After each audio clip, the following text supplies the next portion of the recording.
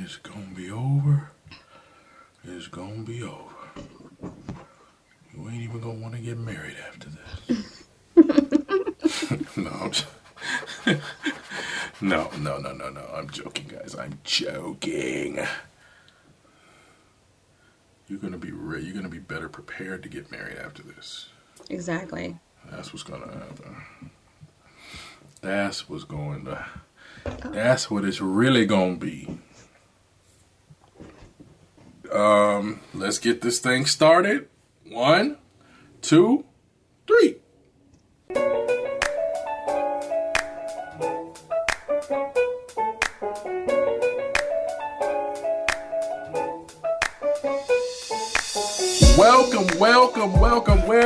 Welcome, brothers and sisters, siblings of the earth, all my people out there, all of our people out there. I am your boy Don Dees, and I am here with my sister, Tiara Monique. And we are here to give you what you need. Oh man, we are talking about marriage today, but we're not talking about it like a big hunky-dory love song type situation. No. We are going to have you questioning whether you want to get married. No, I'm joking. We're not going to. No. But no. But we are going to talk about the realities, right, of the situation, the myths of marriage, because we want to prepare you. Look at this as preparation, all right? Don't look at it as, they just trying to destroy my life and my love. Nah. We're not trying to do that. We are trying to help you be prepared so that you can go into this thing like a champ and you be like, dude, I am killing marriage. This is off the chain. Right. Let's keep it going, because that's what you want. That's what we want you to preserve the situation, okay? But before we get into our talk, let's just do a quick check-in. My sister, what is new with you? Well, what's new with me is I'm officially 40. I celebrated my birthday over the weekend. Hey. Yeah. Had a good weekend. Man, I was kid free. I was kid free until like Sunday evening. Wow. Yeah, I had a good time. Had some fun. One night, because I did like it was like 3 parts. The first night was with friends. The second night was with friends. And the third day was with family. We celebrated because my brother's birthday is the day after mine. So, yeah, we just did all that. Okay. Yeah, but one of the nights I went to karaoke. Oh, shoot. I thought What's your go-to? What's your go-to jam? I don't really have a go-to. But if you want to know, my first go-to was Super Freak by Rick James. Oh, here we go. I love me some Rick James. You don't bring home to mama. The kind you don't bring home to mama. So that was my go-to. But it was so funny because I hadn't done it in a long time, and we walked in, and I was like, oh, this is not gonna be good, because when you walk in, when I see 2 70-something to 80-year-old couple sitting in the front. I'm like, oh, what's going on in here? What's popping in here? But they were kind of like the life of the night. They were really good. When I was up singing my second song, which was "Kiss" by Prince. Gotta love Prince. Okay. I turned around and there was a little old man behind me trying to shake his thing. Hey, he was doing what's up. He was doing this thing, and I was like, hey. But that's what's new with me. I had a really, really great week of enjoying my birthday, and I was off until today. I went back to work today, so I'm ready for my next mini vacation. But that was really good. So what's up with you? Yeah, dude, nothing too new right now, man. The kids went back to school this week, so my productivity has gone up, and it was just in time because there was many demands, and as the world starts going back up, I don't know, man. Pastors, they like to have meetings, man. A lot. A lot. I hate meetings, but pastors have it, and we had one. So I had it was a good meeting, but it's just like, dang, man, can we email? I got things to do. Right. But But it was, it was good. So I'm just getting more and more into the grind of things, right? And figuring out, what's the last moves here as we actually get ready for the holiday vacation. So hopefully, that finishes well. My wife, she's got a couple weeks left in her studies for her degree. Okay. Sorry, for the quarter, and then the kids will be done, and then we'll be in with the vacation mode and all that good stuff. Oh, that's good. Yeah, I know. Yeah, fun. That's really fun. Really fun. Well, that's good. So are you ready to get into today's topic? Let's do it. Exactly, man. This is such a good topic, and it's so needed. We do want to give y'all a little call to action, though. Yes. We want to build this thing. We had an episode where the listening was astonishingly low, and we don't want that, guys. No. We want y'all to listen. Yes, we need you to share it with your peeps. We need to get it out there, man. We got some good info, some combos, and we're trying to expand this. Like, this is fun. This is informative. It's educational, and it's also a way for us to just reach out. It's like practical ministry. You know what I'm saying? Right. It's like we getting out there just doing, trying to help people improve their life through our experiences. Like, don't do it. We done did it. You don't want to go this route. Right. All right. And so we're trying to help you out. We're trying to have a good time, have us some good adult conversation. And so we need y'all to follow. We need you to listen. We need you to subscribe or give some good ratings on Spotify, Anchor, Google, Apple Podcasts, all of them joints. So that we can get that thing popping, okay? But we about to jump into this topic. Myths of marriage. Yay. Oh my goodness. Yes. What could we possibly be talking about? And as I understand it, we're not just gonna leave you hanging with the myths. We're gonna tell you why they're a myth. Right.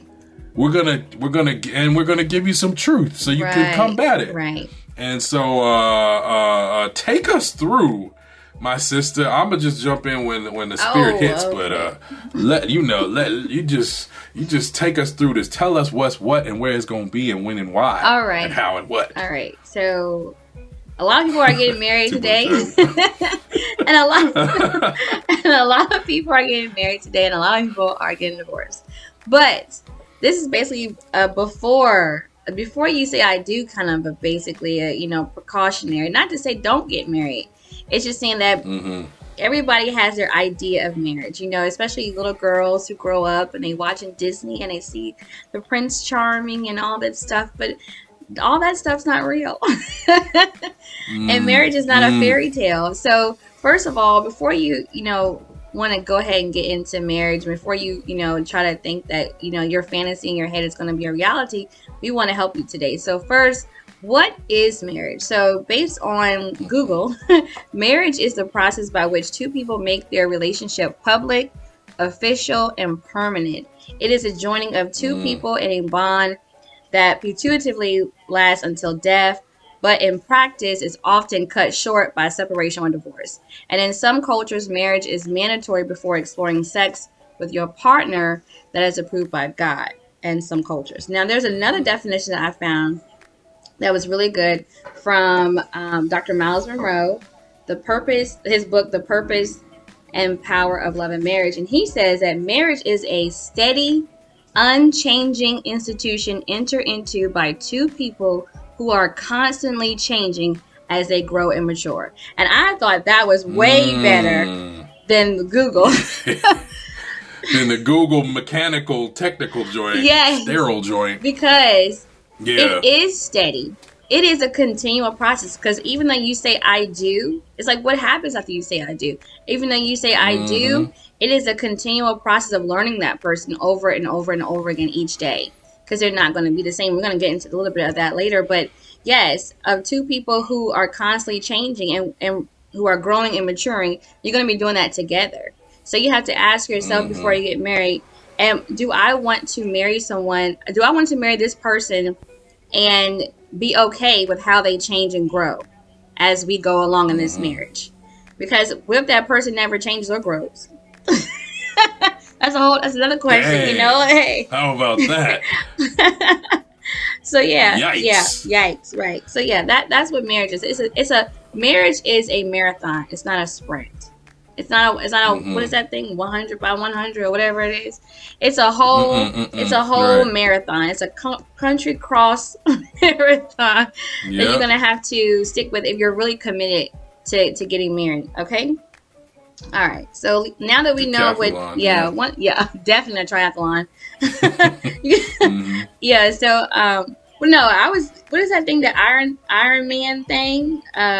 Where they go through the waters. They got the Iron Man, they got the Spartan run, they got the mud run, That is a really good example, a visual. If you can think about that, they go through the waters, they go over obstacle courses, they go through mud things. You're gonna be going through some up and down. But it's very rewarding. Up and down. It's not all bad. Yeah. It's very rewarding. Okay, so first. Yeah. Okay. It's not all bad. Oh my God. I shouldn't say it like that. No, marriage is good, guys. We like it. It is good. Yeah. But there's some things you need to know, okay? You got to really commit. Because to be honest, you shouldn't get married because of love. You should get married because you want to actually grow. That's a hot take. Yeah, right there. You should marry because you want to actually grow with someone and do life with someone. Because love can be fleeting, and depending on your definition of love, you may not love that person based on whatever you define love as. So you want to take love out of it. Yes, love is great, but you want to take love out of it, and you want to say, okay, I want to make a life with this person for the rest of my life. Okay, so just remember that. Okay. Take that, put it in your pipe and smoke it. All right, so let's get into these myths. So we don't have there's a very long list of myths, but we have a little bit that we want to go ahead and tell you about. So myth number 1 is my spouse will be my everything and make me happy. Yeah, that's not true. So make me happy. No? Oh, no? Right. Okay. Yeah, that's not true. So the idea of this is they will meet every need and know what I need and want at all times. So you basically think that your thought is my spouse becomes a telepathic super being with the likeness of God. That sounds hilarious. Because we think that once we say I do, that you're supposed to know everything. If I didn't know everything about you before I said I do, why do you think that this magic piece of paper was going to make me know everything about you before? And so the consequence of this myth is you become easily disappointed and you have unrealistic expectations. Because the truth is your spouse can't fulfill your every need. You are responsible for your own happiness. So you have to be happy first before you go into any relationship, whether it's marriage or a committed relationship. You have to be happy first with yourself, knowing that the person that comes into your life is going to add happiness to you, not be your happiness, because they're not always going to be able to make you happy. And that's a lot of pressure. Yes, man. It is. It's a lot of pressure. Why would you want to put that on someone else? Why can't you take some of that burden off of them and do your due diligence to do your part to make your own self happy, and then allow them to add to your happiness. So your spouse can't be your everything. Like, and if you're coming from a faith standpoint, your spouse is not supposed to be your everything anyway, because that means you're putting your spouse above God, because God's supposed to be your everything. So now you're idolizing your spouse and trying to get them to meet your every need, when the Bible says that God shall supply all my needs according to his riches and glory. Yes, Lord. So not my spouse. It doesn't say your spouse is supposed to supply all your needs according to the riches and glory that they have, which they don't have a lot. They're not going to have a lot unless you're a billionaire like Bill Gates or somebody. And even still, Bill Gates couldn't get it right because he got divorced. Okay, so there it is. Wow. So there it is. So there it is. Bezos' girlfriend is in love with Leo DiCaprio, right? What?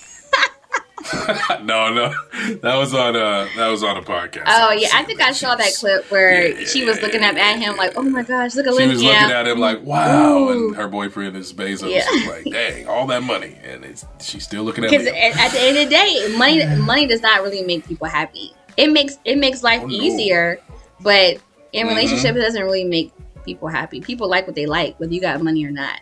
Okay. Right. Facts. Yeah. And it's not like we're not, your spouse is not like a court gesture. Right. Like, you don't summon them and make me happy or cut off your head. Tell me a joke. Emotionally, right. Verbally, whatever. Yeah. That's not their job. That's not their job. They're there to add to your happiness and to hopefully support you and motivate you to grow so that you can continue to be happy in the marriage, Yeah. All right, so I like that. That's good. Number 2, the myth is marriage is a continual fantasy of romance. Okay, so i.e., like you're holding hands all the time. You have PDA, which is public display of affection all the time. You're on cloud 9 all the time, and it's all about flowers, cards, and candy. Like you're in this. I do it just for you. You're in this continuous space of the Valentine's Day experience every day. And that consequence of that myth is you're not dealing with the reality of marriage, which comes with bills. You're out of reality. You're not in the reality of marriage, which is bills, being supportive, raising kids. You have work, the everyday life of marriage. And that is not to say that you're not going to have that cloud 9 feeling of your spouse, at any time within your marriage. But it is to say that you can't live in the flowers, cards, and candy fantasy every day because life happens and you're going to go through these routines. And if you have children, you have to delegate, okay, who's going to do this, who's going to do that. And then you also have to continually want to serve each other because that's what marriage is all about. It's about serving one another. And sometimes that service is not just, let me go get her some chocolates. No, that service is, let me go ahead and take these clothes out the wash machine and put them in the dryer before she gets home. Let me go ahead and make her something to eat or dinner because I know she worked all day and I was off today. It's just those things, and for the wife, it could be, let me go ahead and take out the trash and not wait until he gets home to take out the trash. Come on, ladies. I know that the trash is nasty and it stinks, but whatever you ate stunk when you put it in the trash. And so, it's all about, getting out of that. You're going to be my butterfly all the time and you're not going to be in butterflies all the time. So the truth to that is, life is not smooth sailing. And your marriage will not be either. So you have to make a decision to work out all the ups and downs while making time to add romance back in the marriage on purpose. So yes, you can add the romance on. I know I've heard several experts and pastors say that, have a date. Have a date every week with your spouse, with your mate. It can be a date where you're going out physically or where you're making sure that you're at home with each other and you're doing something together. So it's basically making an intentional effort to put each other first. And that adds the romance back because when a woman feels like she's wanted and needed in a way that's not outside of doing things for you, then all the juices and berries start to flowing again. Hey, there we go, man. That's right. And that makes things grow. It definitely does. More ways than one. The worm comes out of the ground. Out of the ground. You feel me? The love begins to flourish. The worm comes out. The home is open. I don't know what other innuendos we could do, but it's all there. It's all there. Yes. And I wanted to say something about that too. Like, I remember my wife and I, before we got married, this is her wisdom. One of her superpowers is just being real. She's just like, she's like not really in the fantasy world at all. And she's like, our love is going to change. Right. Oh, that's so good. What are you talking about? So good. Yeah, she said it before we got married. She's like, you got to know this. And me, I was in the fantasy land for serious. I was like, what? What are you talking about? Like Peter, Jesus, I will never leave your side. what are you talking about? I will never change. Absolutely not. Right. You know, and she was like, no, dude, seriously, like, it's going to change. Like, we're not always going to feel the same way as we are. Like, we got to know that now going in. And I was like, dude, we had an argument about it for real, because I was like, I don't think she's telling me she doesn't want to get married, but I don't like where this is going. I don't want to jump into this and knowing that this ain't going to be what it is. This is what I plan to be doing, you know. And I, you know, it's interesting because I don't know if we were thinking of love. You know, I might have just been thinking about love and just grouped everything together. Gotcha. And instead of saying, you know, she was like, our love's going to change, we're not going to love. But it's going to look different. And I was thinking, wait, what you talking about? You going to not love me anymore. Right. And she's like, dude, I'm not, that's not what I'm saying. I just, like, we got to be in the reality. But yeah, I remember that because it was like it was a whole thing, you know? It was a whole, for me, I was like, nah, what are we doing then? And why are we doing this? Right. You know, but no, you're right. Right. Which goes to love languages. I was talking to someone the other day, and I was saying that I do my love language quiz once a year because I'm not the same person every year. I mean, ergo, I just turned 40. I'm not the same person I was when I was 39 because there are things that now I don't want to tolerate. I wouldn't say I'm in an I don't care mentality, but I'm in a mentality where I'm not trying to people please anymore. At the expense of my own self-love and my own happiness. You're going to change. And like with your love languages change. My love, every time I do it, something shifts. Then I do have one that remains the same all the time.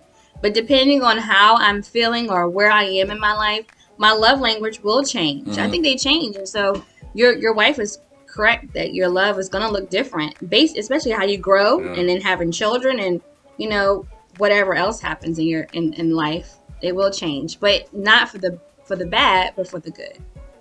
Yeah. Yeah. What are your love languages right now? Oh, okay.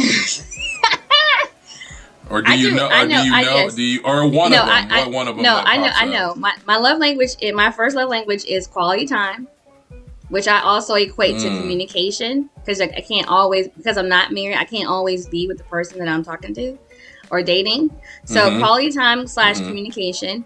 And then my number 2 is physical touch, which does not mean sex, people, because people automatically, it's sex. No, it could be holding hands. It could be cuddling. It could be in close connection with that person, close proximity.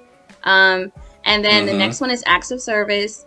And then the next one is, and words of affirmation and gifts are tied. And those didn't always used to be that way. I'm not really a gift person per se, unless you're giving me a gift that I can use. I mean, I'm not. Like for Valentine's Day, I want a gas card. You want a mop? You want a ream of paper for your printer?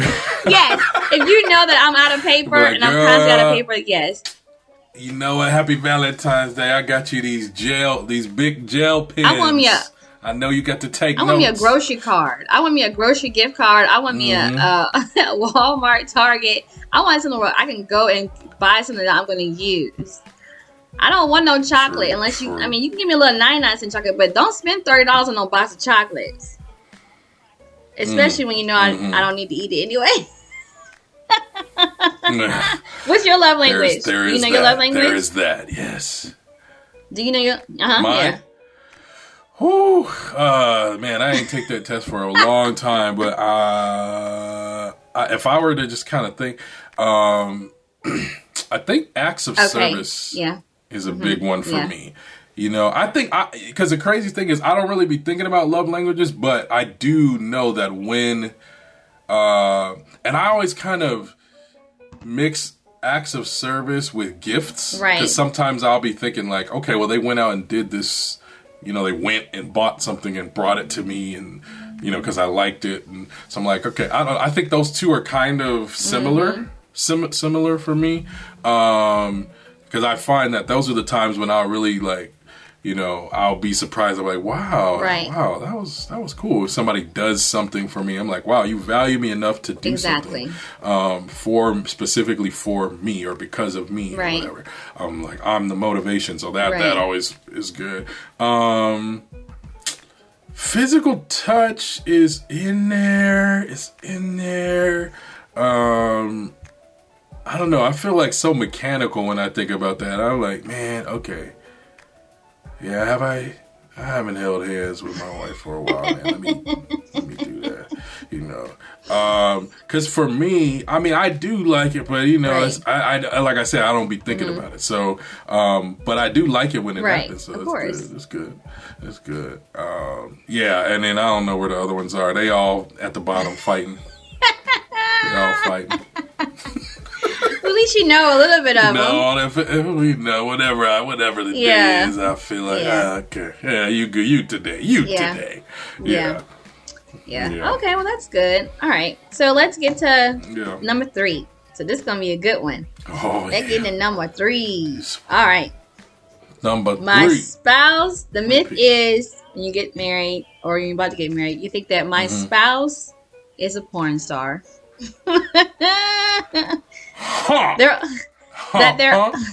on ready mode all the time. They can do all the positions and scenarios. They last for hours, unless you're on Blue Chew. Yeah, hey Blue Chew.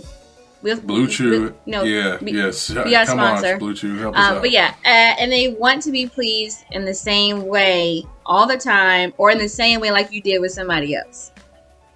Okay, so the consequence of this myth is there are unmet expectations, their disappointment, and rejection can lead to infidelity.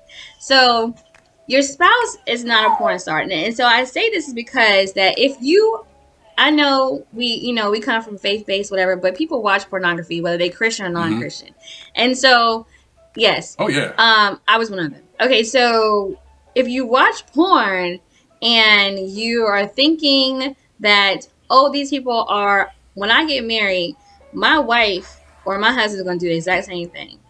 You are so mistakenly wrong. Because one thing you need to know is that these are actors. Okay? These are actors and actresses.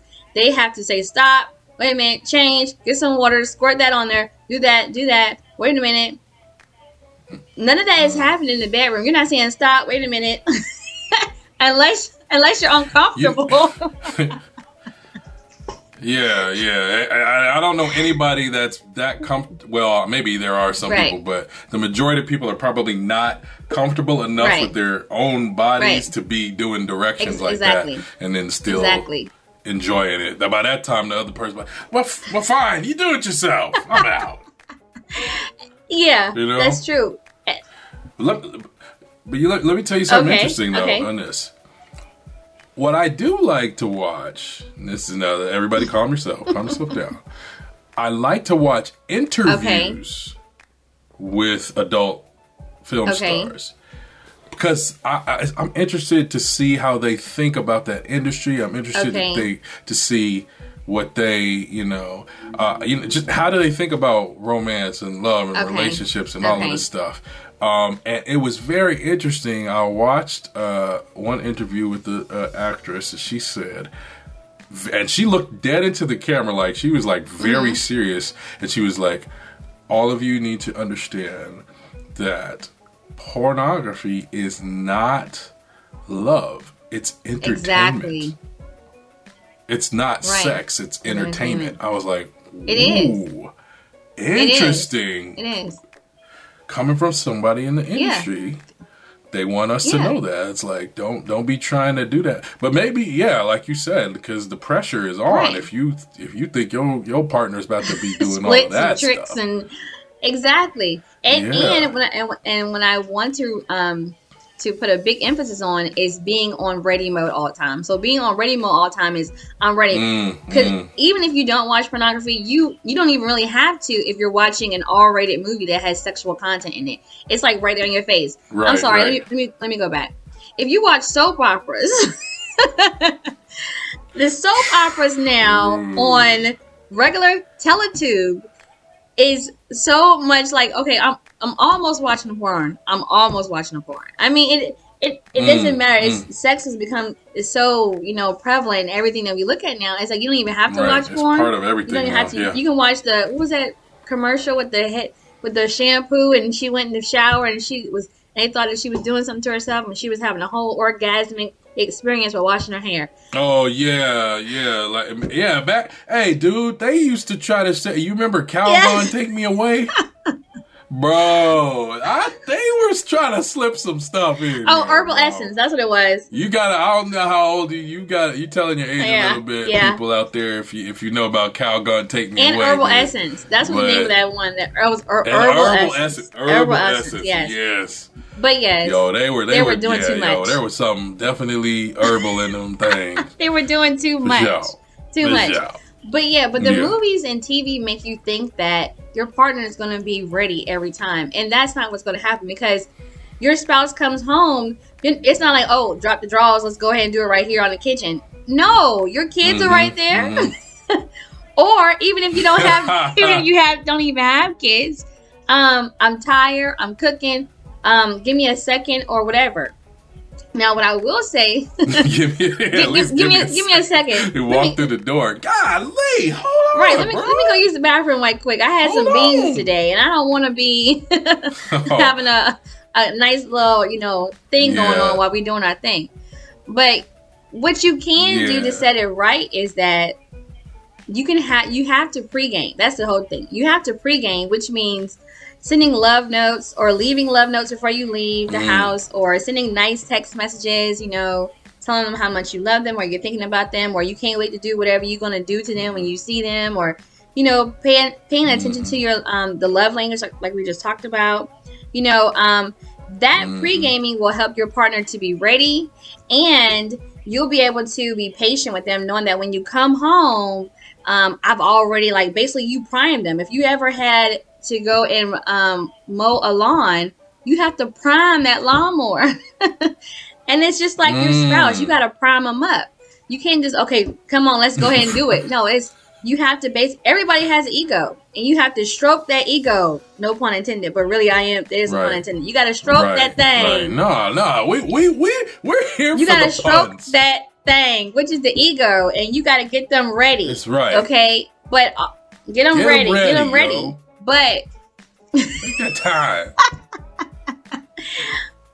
Take the time, man. They gotta simmer. Yes. It's not microwave. It's a crock pot. You gotta. Yeah, that's how. Just think about that. Which meals do you like more? Microwave meals or simmer cooked? Exactly. Joints. Exactly. Right? Come on. Yeah, exactly. When you see that love note or that text message in the morning or throughout the day, you're just getting them juices flowing. Sizzle. You're just getting them flowing. Yeah. But you have to remember with all of that marriage is more than a sexual experience. So, like I said, you have to be intentional about the wooing, be intentional about being attentive to your spouse, and that will magnify every sexual experience you have. Okay? So yes, it enhances it. So just remember, your spouse isn't on ready mode all the time. They're not a porn star. You can't just have sex all the time, because sex is not the cake. It is the icing. You can eat the cake without the icing, but it's better when it's on top. Another pun. But don't. We're here for the puns. Don't fight it. We're here for there the it puns. Is. It's better on top. Icing on top. The top. But but sex, your relationship is not just sex. Your marriage is not sex. Okay? Sex is an experience to bond you two together and to express your love for one another. That's where really love comes in. It's like, okay, I love you. I want to show you I love you. I want to show you how good you made me feel today. So let sex be that. Don't let sex be the end all be all. Okay? Right. I got a question. I had a conversation with one of my aunts, and she was of the belief that you are never supposed to deny your spouse? Like, if they want it, you gotta give it to them. Mm-hmm. What is your thoughts on that? Is a scripture, right, that says you're not supposed to? Is that what it says? I don't even know what it is. There might be, but I'm sure somebody twisted that thing around. Blame the patriarchy. Right. The patriarchy probably twisted that around.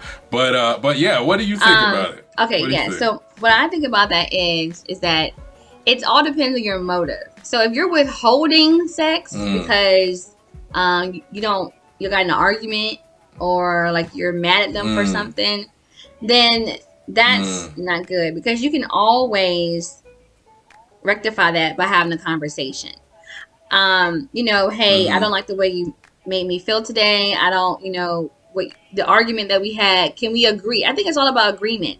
If you agree, hey, look, we had that argument really set me back today, and can we have this conversation? Especially when you already know, if y'all both have the same sex drive, which we probably won't have the exact same sex drive, but if you set the tone in your relationship, your marriage, saying that, hey, whenever we get into something, we're not going to withhold sex from each other, but we are going to make sure that we respect one another to hear each other out. So the person doesn't feel like just laying in the bed being taken advantage of, and nothing is changing after the fact, But I will say that there is something wrong with withholding sex if that person is being abusive to you, if they are verbally abusing you, if they are physically abusing you. Of course, when it's that time of the month, you're not having sex, but hey, people lay down that towel.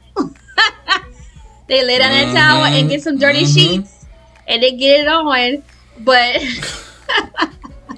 wow, guys, extra bonus info. I'm just saying, you guys should pay. That's what people. There, I mean, that's what people do.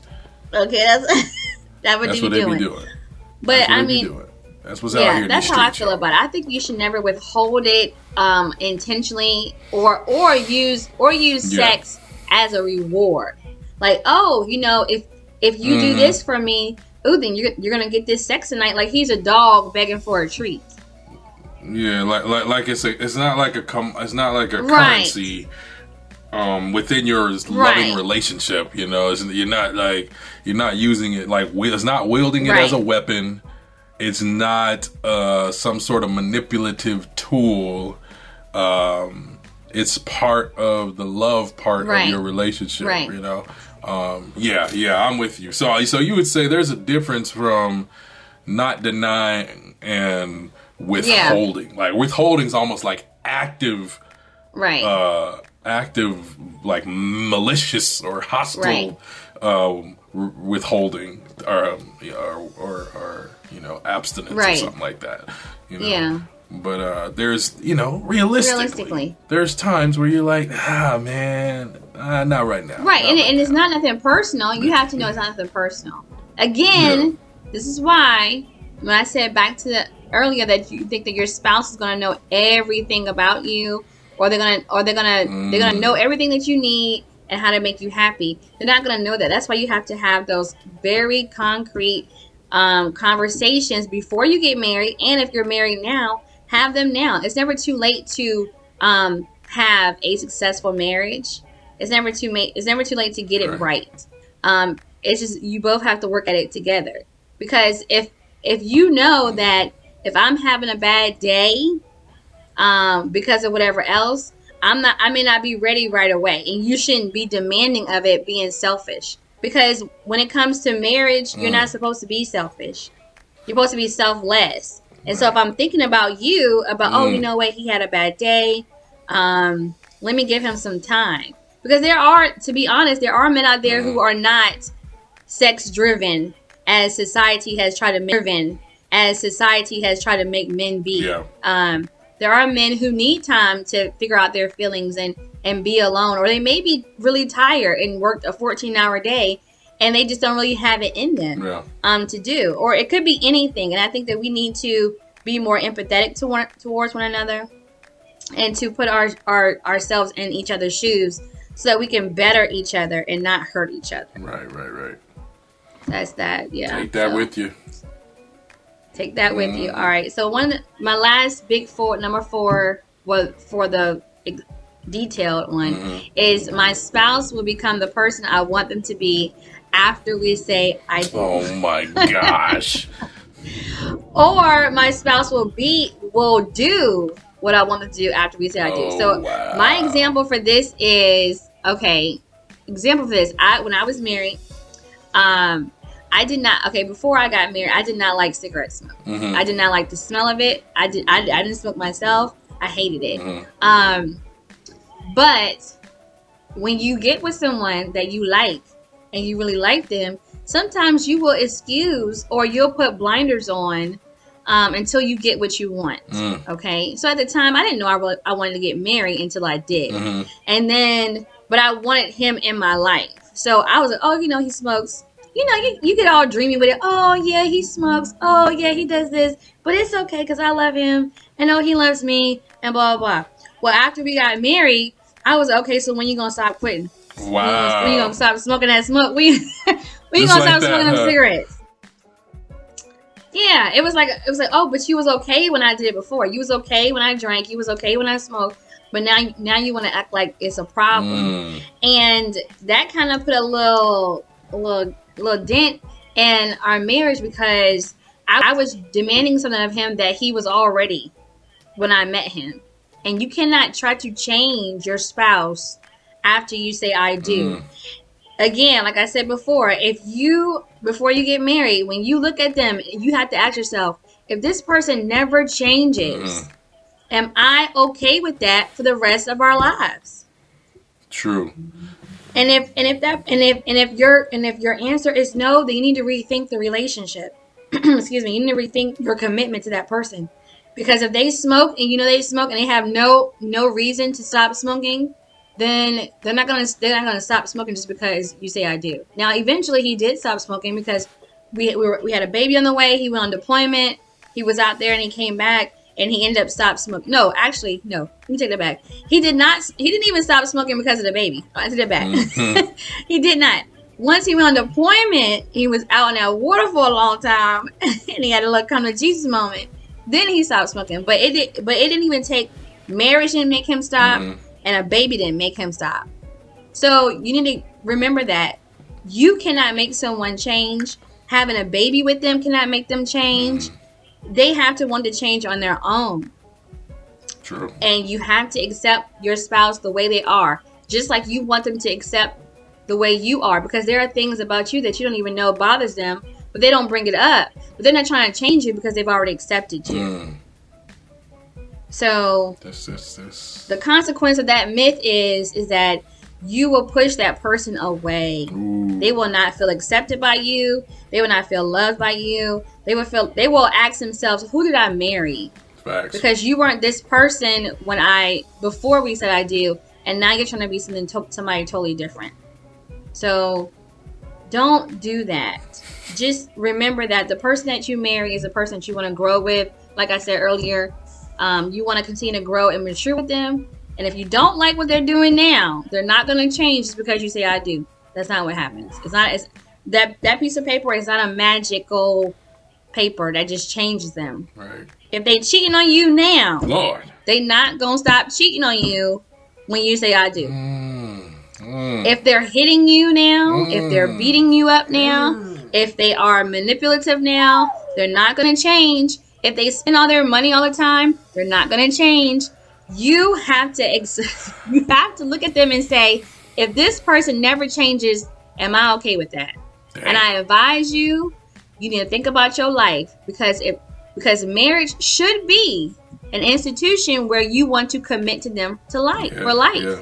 It shouldn't be like a married at first sight. Oh, we gonna get married, and after 8 weeks, I'm gonna divorce you. Mercy. Yeah. Right? No, divorce should never be an option, even before you get married. It shouldn't be. Oh well, if you do this wrong, then I'm just gonna divorce you. It should not be an option as soon as you get married, because marriage. That's why they say marriages work, because society now has allowed divorce just to be this easy option. Okay, Up, don't want you no more. Don't like you no more. Up, I don't love you no more. Let's just go ahead and get out of this marriage.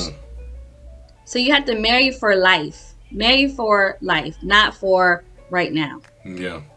Yeah. And those are my myths. Whew. And D has a list of other myths. Yeah, I'm just going to rattle the list off. Because we got one other area we want to get to before we finish up today.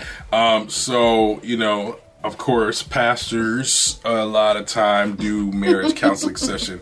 And I always run the couples that I do through this list, or sometimes I'll let them read off the list. I'll be like, check the ones that you think you might struggle with, and so there's a huge long list, but I'm gonna read some of the ones that were like, whew, yeah, for me.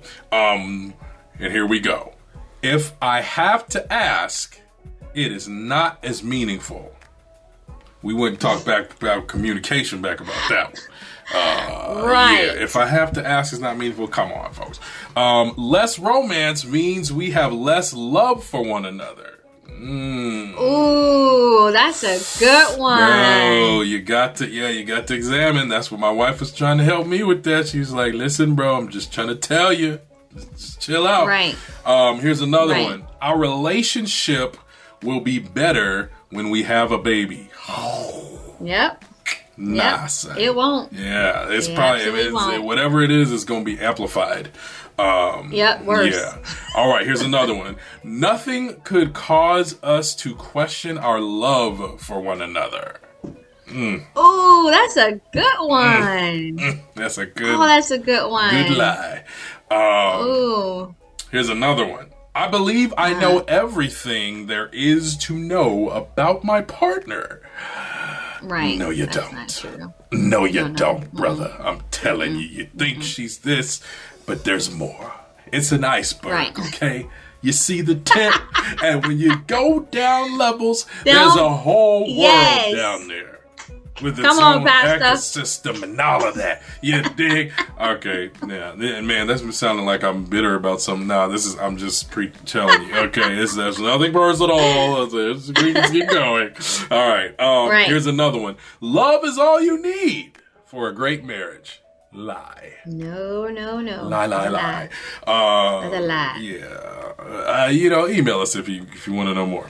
All right. And then here's one of the last ones I thought. It is better to keep silent about something bothering me than to cause unnecessary problems in our relationship. Ooh, man. No, folks. Gosh. Remember, I have gone through all of those. These lists are from real situations, man. That's why they be hidden. Why they be hidden. I'm sure we've all experienced these. I remember. I'll put a little twist on that last one, and then we'll move forward. I remember. Okay. When my wife and I got married, and that was our first time living together. So we're unpacking. And just things like putting this here, like, oh, no, the cups don't go there, they go here. Wait, what? No, they go here. What about, having that little, okay, well, but let's do this way. Let's do that this way. All of those things are part of your relationship and getting to adjust to each other. Like, it's a whole new world. And I remember that she was kind of like a little bit down because she was like, oh my gosh, this is the first week living together and we argued so much. Right. What is going on with us? Not to the point of like, oh my God, we're going to get a divorce, but it's like, dang. Right. We've been dating. We've been hanging out tons. And this didn't happen. But now that we're living together and doing life together. Yes. You got this situation. So folks, get ready because these things are not deal breakers. They're not even red flags. They're just they're notifications. Like you get a notification in your computer, such and such is happening.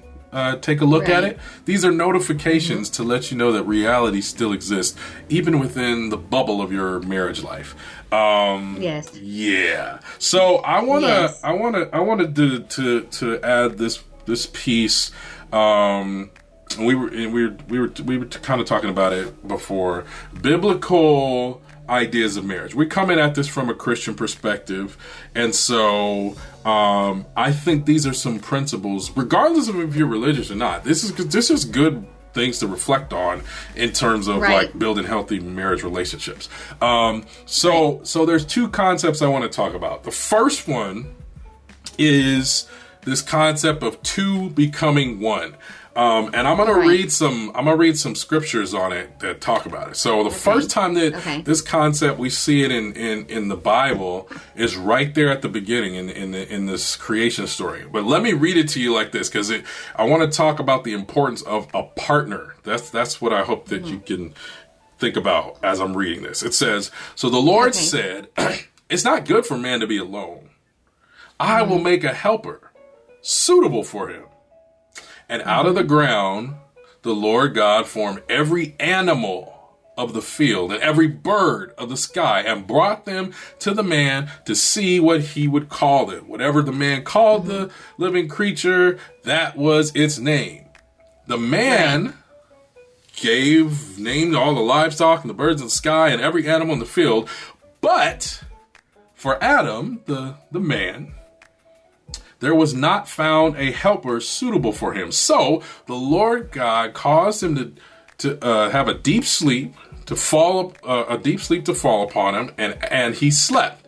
Then he took one of the ribs and closed up the flesh in that place. And the Lord God fashioned into a woman the rib which he had taken from the man and brought her to the man. Then the man said, 'At last, this is bone of my bone, flesh of my flesh. She shall be called woman, because she was taken out of man. For this reason, a man shall leave his father and his mother and be joined to his wife, and they shall become one flesh.'" So I wanted to read that because a couple of points to make. Everybody probably knows that man and woman join together and become one flesh. They've heard that, right? At weddings or whatever, not. But if you hear it in context, there's a couple things to think about. The first thing is, partnership is important. I think God took Adam through that whole process of, let me name these animals. Let me think, what are the unique characteristics of this creature in front of me that I can name it and know it. And I see how those two things go together. Went through that process with all of those animals and birds and creatures and everything. And through that process, realized that partnership is important, but also realized that not just any partner is the right partner. Right. It's not just any partner. It had to be a partner that is complementary to you. Humans need humans, right? Right. Because the commitment is real and the commitment is deep, right? If you don't have the right partner, your commitment it'll be real, but it might be real trash. Right. If it is not deep, if it is not something that you are saying, we are in this for the long haul. That's why it comes to that thing of one flesh. Like, literally, you got to start thinking differently about your own identity in existence. I want to say there's one more passage I want to read that talks about that one flesh idea. All right. And what I want you to think about as I'm reading this is hard-headedness and hard-heartedness. Okay. So this is in the New Testament. That was creation at the beginning of the Bible. This is in the New Testament. Most Christians are reflecting on. So this is in the book of Matthew, chapter 19. And here's the story. Some Pharisees came to Jesus, testing him and asking, "Is it lawful for a man to divorce his wife for any reason at all?" And he, Jesus, answered and said, "Have you not read that he who created them from the beginning made them male and female, and said, for this reason, a man shall leave his father and his mother and be joined to his wife, and the two shall become one flesh? So they are no longer two, but one flesh. He repeated it. Therefore, what God has joined together, no person is to separate. They, the Pharisees, said to him, why then did Moses command to give her a certificate of divorce and send her away? Then he, Jesus, said to them, because of your hardness of heart, Moses permitted you to divorce your wives. But from the beginning, it has not been this way. And I say to you, whoever divorces his wife, except for sexual immorality, and marries another woman, commits adultery.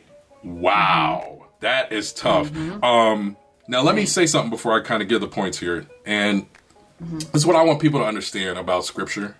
This is not like some factual, somebody was inside, oh my God, he's opening the man up. He's taking something out of him. Oh my goodness, he ripped a rib out. Now he's forming something. Like there was no like reporter sitting there on the side. Understand that Scripture has a lot of different nuances, a lot of artistry, a lot of goals that it is trying to accomplish. And so it is more important for you to recognize the universal, not more important, but it's very important for you to be able to distinguish between specifics and universal context and context of things, because you are going to run yourself into the ground trying to live your life on the specifics of Scripture, which is centuries ago, and it had nothing to, it's very different from our world right now. So in this context here, you got to think about some things. One, this two become one, right? Marriage is deep, right? It is not to be played with. It is a life-altering, personhood-altering type of situation, because it's to your core, right? You're actually talking now about changing your very being, your identity. You are no longer one person. The reason why Jesus is like, yo, I am going to repeat this to become one flesh now, because I want you to think of your life with your wife as you think about your own body. If you could cut yourself literally in half, like take a saw and saw yourself in half and live like that, that's the only way that you should think that you could live apart from your partner now. Your partner and you are literally like one in your jointedness or whatever. So understand the deepness of that. According to the Bible, you're supposed to basically thug it out, ride or die, to the point of death. Like, that is how serious the commitment is. That's what they're stressing here. Okay, we're gonna say something about that in a minute. So everybody don't freak out. But what you got to understand about that is the seriousness of the commitment. You really are like Tierra Monique said. Think about it to the point of forever. That is what it is about. But note this provision. It's this only sexual immorality. Again, kind of focusing on the seriousness. It's like, you can't just be like, man, I'm tired of this dude. Where the courthouse at? I need the papers. Right. You know, man, I didn't know marriage was gonna be like this. So this girl is wearing me out. Where are the papers? You know, no. This is not willy nilly. This is not that thing. Again, I got a note for you at the end, but just remember the biblical the emphasis in the Bible is this is a serious, deep commitment. Take it that way. And enjoy it, love it, cherish it, and hold it. Deep commitment. Understand that. The last biblical thing that I want to share with everybody is this idea about partnership and service. All right. And this is also a New Testament. This is also from the New Testament. It's found in Ephesians chapter 5, verses 22 through 33. It says this. And a lot of people don't like this these days. Wives, submit yourselves to your own husbands, your own husbands, as to the Lord. For the husband is the head of the wife, as Christ also is the head of the church, he himself being the Savior of the body. But as the church is subject to Christ, so also the wives ought to be to their husbands in everything. Right. But that's not where it ends. Men, listen to the rest of it. Husbands, right. Love your wives. How though? Just as Christ also loved the church and gave himself up for her so that he might sanctify her, having cleansed her, all that stuff. I'm going to go skip down a couple verses. So husbands also ought to also love their wives, their own wives, by the way, as their own bodies. Right. He who loves his own wife loves himself. For no one ever hated his own flesh, but nourished and cherished it, just like Christ also does for the church.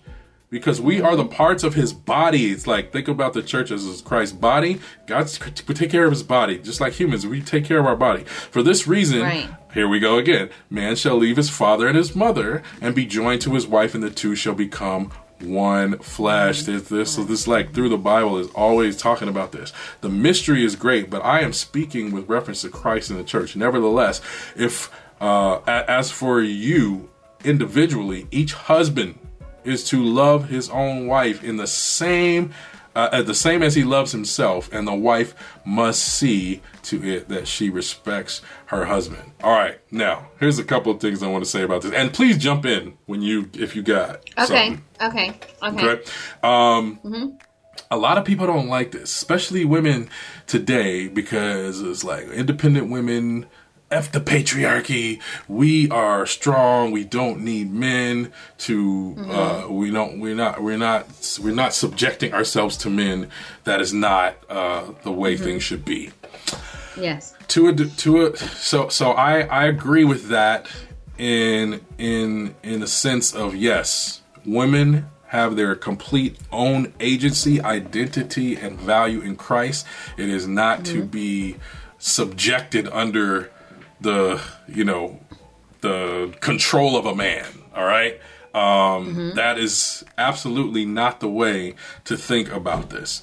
You have to think about this in terms of partnership. All right. And here's why it seems like that. Because the way it's stated, it still sounds like, well, the man still has the advantage. Like the woman has to subject herself to the man, and the dude just has to love his wife. But let me give you a little bit of history. This is why it's important to know context when you're reading the Bible, okay? So in the Roman Empire, when this was going on, for the history buffs out there, there was a time where Rome ruled the known world, right? So the way that the Rome set up their empire is through this thing they called the Hausstufel. And that's just a term that means the house rules, right? So in these house rules, they said, we are going to set up every home in the empire like we want the empire to be set up. So basically, every home in the empire, the man is the Caesar or the emperor. And all the rules was like, husband, submit yourself, or wife, submit yourself to your husband, kids, obey your father, slaves, obey your master. Everything was directed at the man. What actually we see in this scripture is radical and progressive, because it does say, hey, wives, submit yourselves to your husband. But then it says, husbands, submit yourself to your wife as well. It doesn't use the word submit. It says love. But if you look at the definition of the description, it's like you need to sacrifice everything to make sure that your wife is completely taken care of. The way that Christ sacrificed himself for all of us, humanity, that's how deep you need to be taking care of your wife. If you ain't doing that, you're not doing your job, buddy. Right. So it's a two-way. It's like it's a two-way thing. We got to remember. This is as you're thinking of it, like in the context of that society, these are the ways that men and women had the power to demonstrate their devotion for each other. So for the man, they want respect. So Paul's like, wives, respect your husband. For the women, it was not just love, not just words and like surface level actions, self-sacrificing love. You are doing absolutely everything to make sure that your woman is taken care of, that your lady is feeling valued, that everything is provided for her, that you are checking on her, that you are making sure every single thing, every single need, right? Because that's what God does when he says, I will supply all your needs. I will give you everything you need. That's what the man is supposed to be doing for his wife, right? Not thinking of her as some maid or servant in the house. No. She's not your slave. Right. She is your valued partner that you are self-sacrificing to make sure she's taken care of. I really wanted to make sure that people understand those 2 points. The deep connection and commitment, as if it is your own flesh. That is how you're committed to your partner. And the way that you love each other is service and partnership and teamwork, doing everything for each other to lift each other up. As you said a couple weeks ago, it's a competition to outserve each other. Right, because we're supposed to submit to one another, and submission doesn't always mean, it doesn't mean, submission does not mean I am inferior to you. Right. And you are my boss. Submission means that we're going to submit to one another. As a wife, you submit to your husband as a leader of your home, who is supposed to be submitted to God. And then the husband is submitting to his wife by loving her as he loves himself. And if you love yourself like you're supposed to love yourself, then that is how you're supposed to love your wife. Absolutely. Basically putting her before, because usually in a sense when we love ourselves, sometimes we love ourselves selfishly to the point we put ourselves above other people. So that's the way that you're supposed to love your wife, putting her before you in a sense, making sure that she is well taken care of and well protected at all times, because men need respect and women need love. So that's good. That's really good. I need love, as LL Cool J said back in the day. Right. Now, here's the important point that I want to make about this, because sometimes people get it twisted. Just like we were talking about polyamory and open relationships. Right. The whole marriage, commitment, divorce, that whole realm is not a salvation issue. Right. It is a quality of life issue. Okay. Right. The church has missed the forest for the trees on this one. Okay. Because there are some churches that will you cannot get divorced. You are damaged goods. You have committed the worst sin in the... No, that's not it. First of all, to try and force that type of thinking on people is unrealistic and oppressive. Okay, this is not this is not ministering to people in need as a church. That's you've now stopped doing your job if you're trying to impose this type of thing, right? You got to be practical. You must be practical. All right, you have to be realistic. All right, abusive relationships, that abused person, they need to get out of that relationship. Right. Point blank. Period. All right. Sometimes things don't work out even after serious tries. Like, you can do some marriage counseling. You can try and spend some time apart to try to work on yourself and come back together, and it still doesn't happen. Sometimes those things happen. It is unrealistic for you to stay in that commitment, right? God does not command us to torture ourselves. Exactly. Right? We are to live life to the fullest. Sometimes part of living life to the fullest is experiencing a life lesson and growing from it. Yes. But not keep continually subjecting yourself to that that torture or that bad situation. Right. And in terms of the church, again, sometimes we misinterpret the scriptures. We mix up the specifics for the context, right? You got to think about the culture, societal practices. You got to think about women's socioeconomic status and abilities. That has changed over time because we're in some senses, we're kind of getting our heads a little bit together on that. Women are no longer looked at as property. I mean, in the general sense, some knuckleheads still do think that, but in general, women are not property. This is not like a solely legal agreement. Okay. Right. And the most important thing, this is the last thing I'm going to say about this. God loves and values us the same. There is no such thing as damaged goods with God. There's no such thing as damaged goods to God. All right. And I want to give a little anecdote on this. I remember when I was at a church and I was preaching a sermon on God's unconditional love. And afterwards, this woman came to mine and my buddy Icky that we do the Urban Prophets podcast with. We were working at a church together, and this woman came to the office where we were talking, and she was kind of excited, but she was kind of confused, and she was kind of down. It was such a weird vibe she was given. And she was like, are you guys telling me, almost like mad, she was like, are you telling me that God loves you no matter what? I said, yeah. And, Icky's like, yeah. And she's like, but what if you do something wrong? Or what if you make a mistake? And we were like, yeah, God still loves you. You just work through the mistake. And she was like, I have been in terror for the past month or so.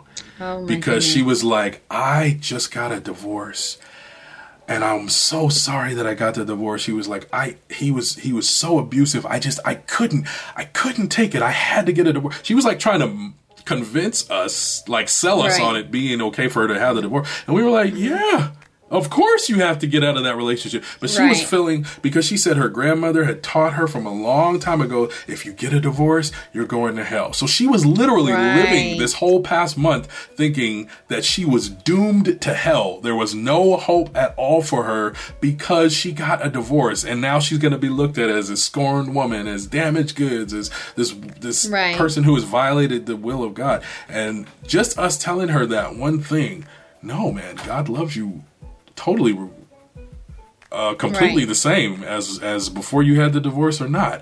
And it was so, then that's when it was cool, because it was like the realization came to her and she was like, really? Like, God really loves me? Really? We're like, yes. And you could see that just this weight was lifted off of her. So I want to say that about this whole thing with marriage. It is a tough journey of navigation. Sometimes it works really well. Sometimes you may start to try your hardest to work it, and something it's just not going. But it does not change your relationship with God. It does not put your salvation in jeopardy or anything like that. It is just about a quality of life. How do you have the best quality of life? That's what I want to leave you out. But how you want to finish us off for today? Yeah, I think that's Scripture is all about interpretation, one's interpretation, and the way someone interprets it at the time whenever they're going through. And some things can be passed down from generation to generation without any kind of validity. And telling somebody that they're going to go to hell because they got divorced is awful. It's awful. That's why you have to know the Scripture for yourself. And you can't go based off what your pastor says. You have to know it for yourself. That's why it's important for you to open up your Bible and read what you're supposed to take what your pastor says, your minister, anyone in your family. Don't allow their relationship with God to be your relationship with God. You have to have your own relationship with God and know it for yourself, so that you will know that God does not condemn us for those type of things. We just and in anything, you ask God for forgiveness and you keep it moving, knowing that He forgives you, and then you forgive yourself. And yeah, that's it. But there's nothing wrong with getting married. There's nothing wrong with it. Nothing wrong with getting married. Just make sure you just be prepared. Be prepared. Just come to it with reality. Yeah. Right. And know your why for getting married, and make sure that your why for getting married is for the betterment of both of y'all and not just for yourself. It shouldn't be a selfish thing. It should be a selfless thing. And my quote for today is, if you're not ready to serve, you're not ready to marry.